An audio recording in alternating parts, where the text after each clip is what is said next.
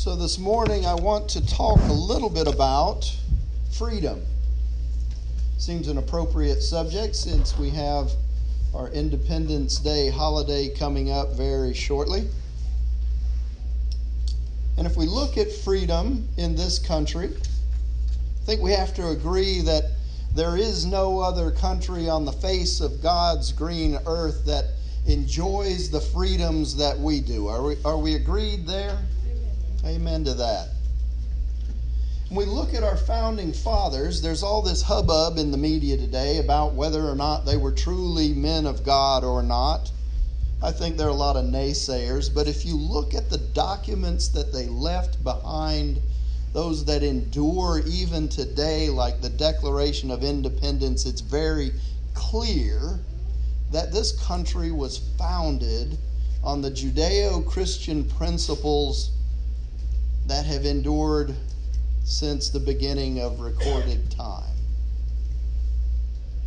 And if we look specifically to documents like the Declaration of Independence, we can see that the Christian principles that are found in our New Testament were very much in the hearts and the minds of those founding fathers who drew up the charter for this America that we enjoy today.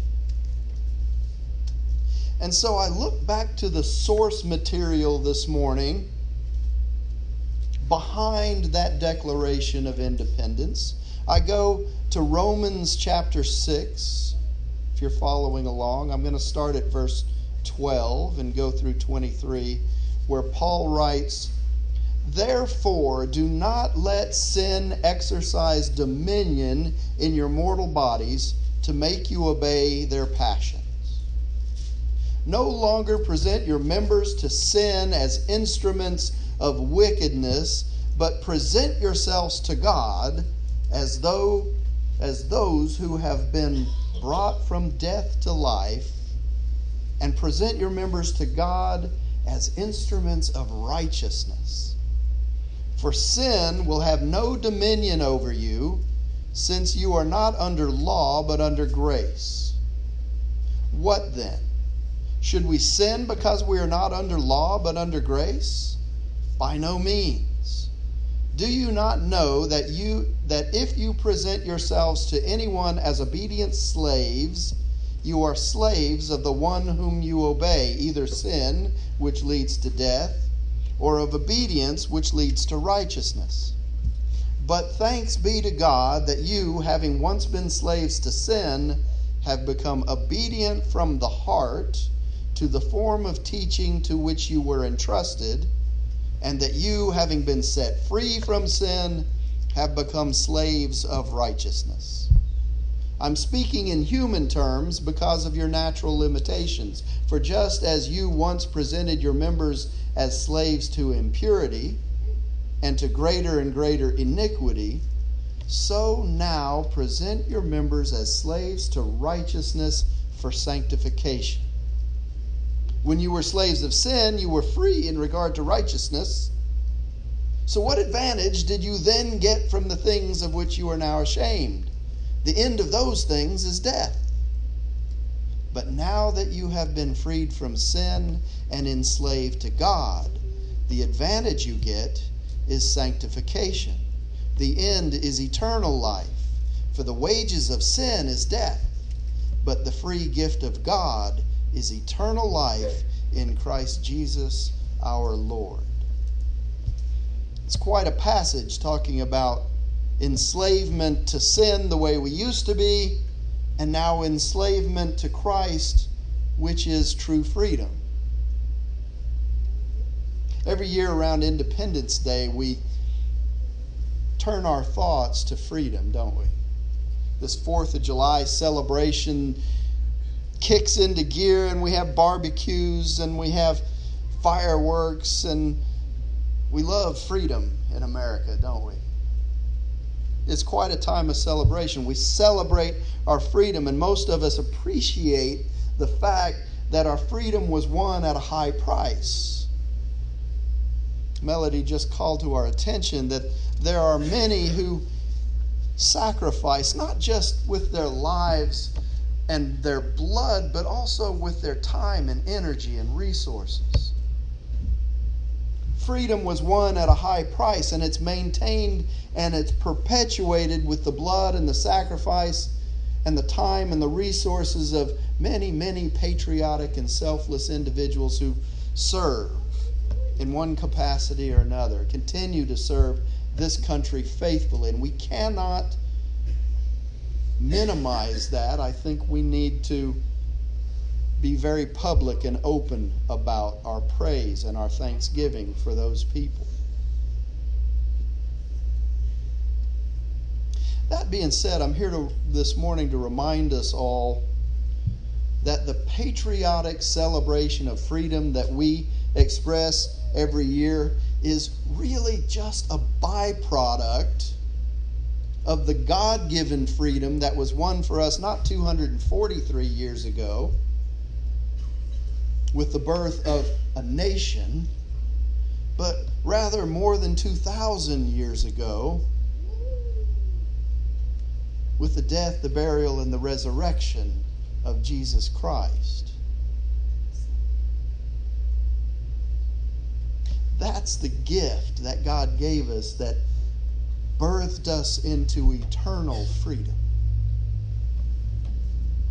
And so Paul in Romans 6, which I just read, is telling us as believers in Christ that we must not continue to live as slaves to sin, but rather in the freedom of God. Too often, I think, we misunderstand how God intends for us to use the freedom that He's given us through Christ.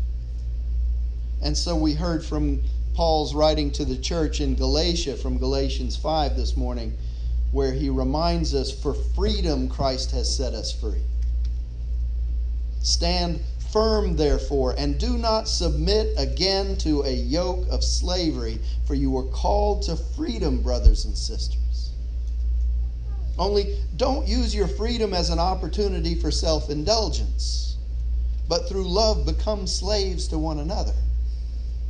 For the whole law is summed up in a single commandment, Paul says, you shall love your neighbor as yourself. And so we have to ask ourselves the question, as we get ready to celebrate our independence, do we use our freedom for self-indulgence in this country these days? Does our self-indulgence sometimes come across as unloving on occasion? I think it does. Freedom comes with responsibility. The free will that God gave us comes with the ability to make choices. And the question is, do we make choices out of love of self or out of love of our neighbors?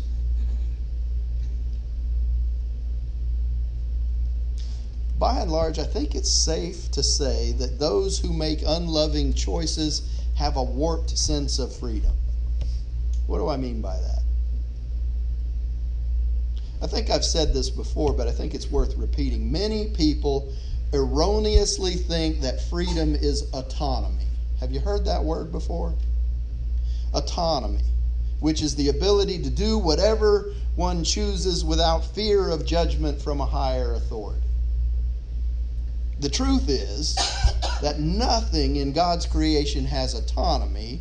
We live by the limits that God places on us. Our freedom is limited by God's freedom, and only God has absolute freedom. Can we agree on that? And so society today, culture today, leans towards something other than God's freedom. It leans towards something called secular humanism, which is human autonomy. And there are a lot of watchwords in human autonomy. We cry about things like liberty, equal rights, tolerance, diversity. Those are all lofty words, and there's nothing wrong with each of those words individually in the right context. But what we tend to do is, if we don't like the restrictions that God's Word places on us, well, we simply ignore Scripture in the name of all these lofty words: liberty, equal rights, tolerance, and diversity. Our watchword is always fairness, when it should be righteousness. We have replaced real God-given liberty with the slavery of universalism.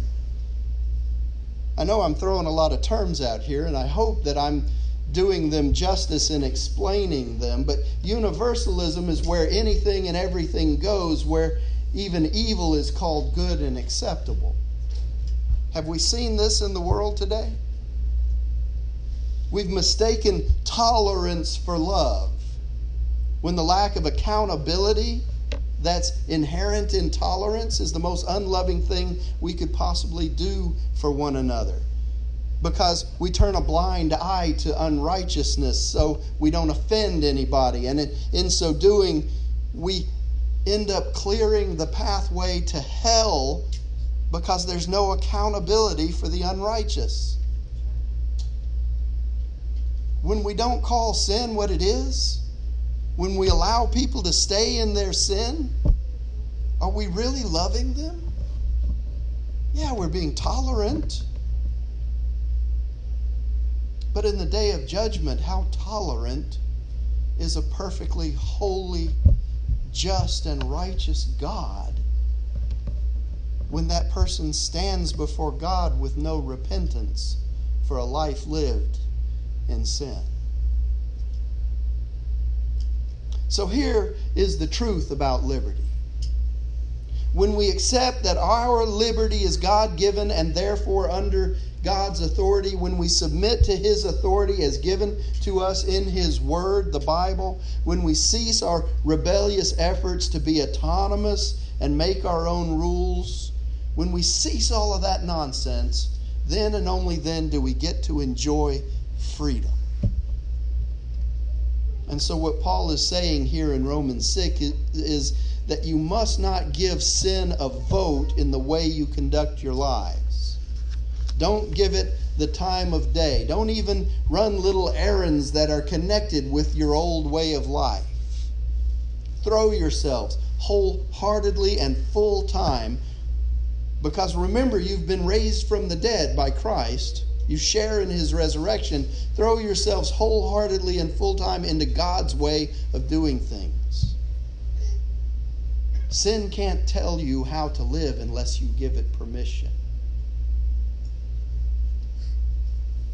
And the thing is, because of what Jesus did for you, you're no longer living under that old tyranny of sin. You're living in the freedom of God once you say yes to Jesus. So what is true freedom? Paul says, so since we're out from under the old tyranny, does that mean we can live any old way we want? Since we're free in the freedom of God, can we do anything that comes to our minds? Hardly. Because you know well enough from your own experience that there are some acts of so-called freedom that actually destroy freedom. And so Paul tells us, offer yourselves to sin, for instance, and that will be your last free act. That's a very profound statement that bears repeating. If you offer yourselves to sin, that will be your last free act. But offer yourselves to the ways of God, and the freedom never ends. All your lives you've let sin tell you what to do, but thank God you started to listen to a new master, one whose commands set you free to live openly in His freedom. And Paul says, I'm using this freedom language because it's easy to picture. You can readily recall, can't you, how at one time, the more you did just what you felt like doing, not caring about others, not caring about God, the worse your life became and the less freedom you had. And how much different is it now as you live in God's freedom, your lives are healed and expand into holiness. As long as you did what you felt like doing, Paul says, ignoring God, you didn't have to bother with right thinking or right living or right anything for that matter. But do you call that a free life, he asks. What did you get out of it? Nothing that you're proud of now. Where did it get you? It got you a dead end, Paul says. But now that you've found that you don't have to listen to sin tell you what to do, and have discovered the delight of listening to God telling you, well, what a surprise we have gotten.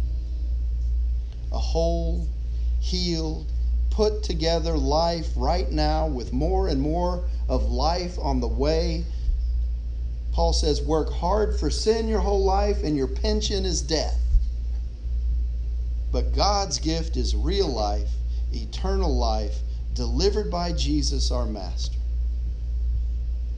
There's a lot to say about freedom, doesn't it?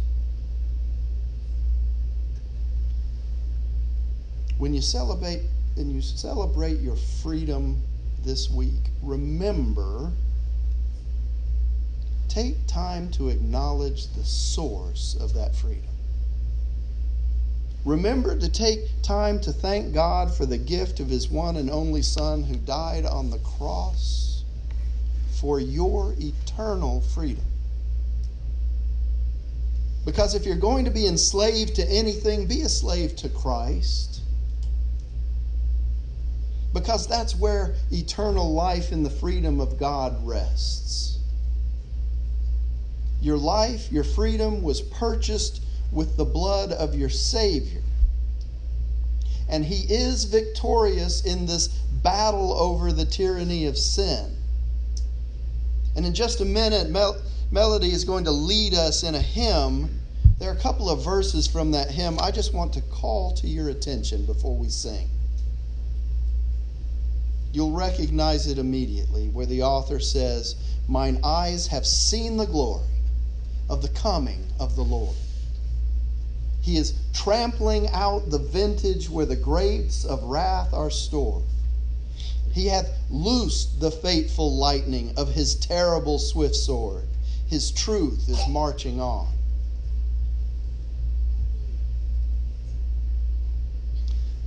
We serve a loving God, yes. Let us never forget that we also serve a holy, righteous, just God who delivers perfect justice. And so for those who do not follow Christ, the result is a terrible, swift sword from the Lord God Almighty. He has sounded forth the trumpet that shall never call retreat. He is sifting out the hearts of men before His judgment seat. Oh, be swift, my soul, to answer Him. Be jubilant, my feet. Our God is marching on. And to that we can all sing glory, glory, hallelujah, because His victory over sin and death is your victory. His resurrection is your resurrection. Glory, glory, hallelujah, in the name of the Father and the Son and the Holy Spirit. Amen. So we will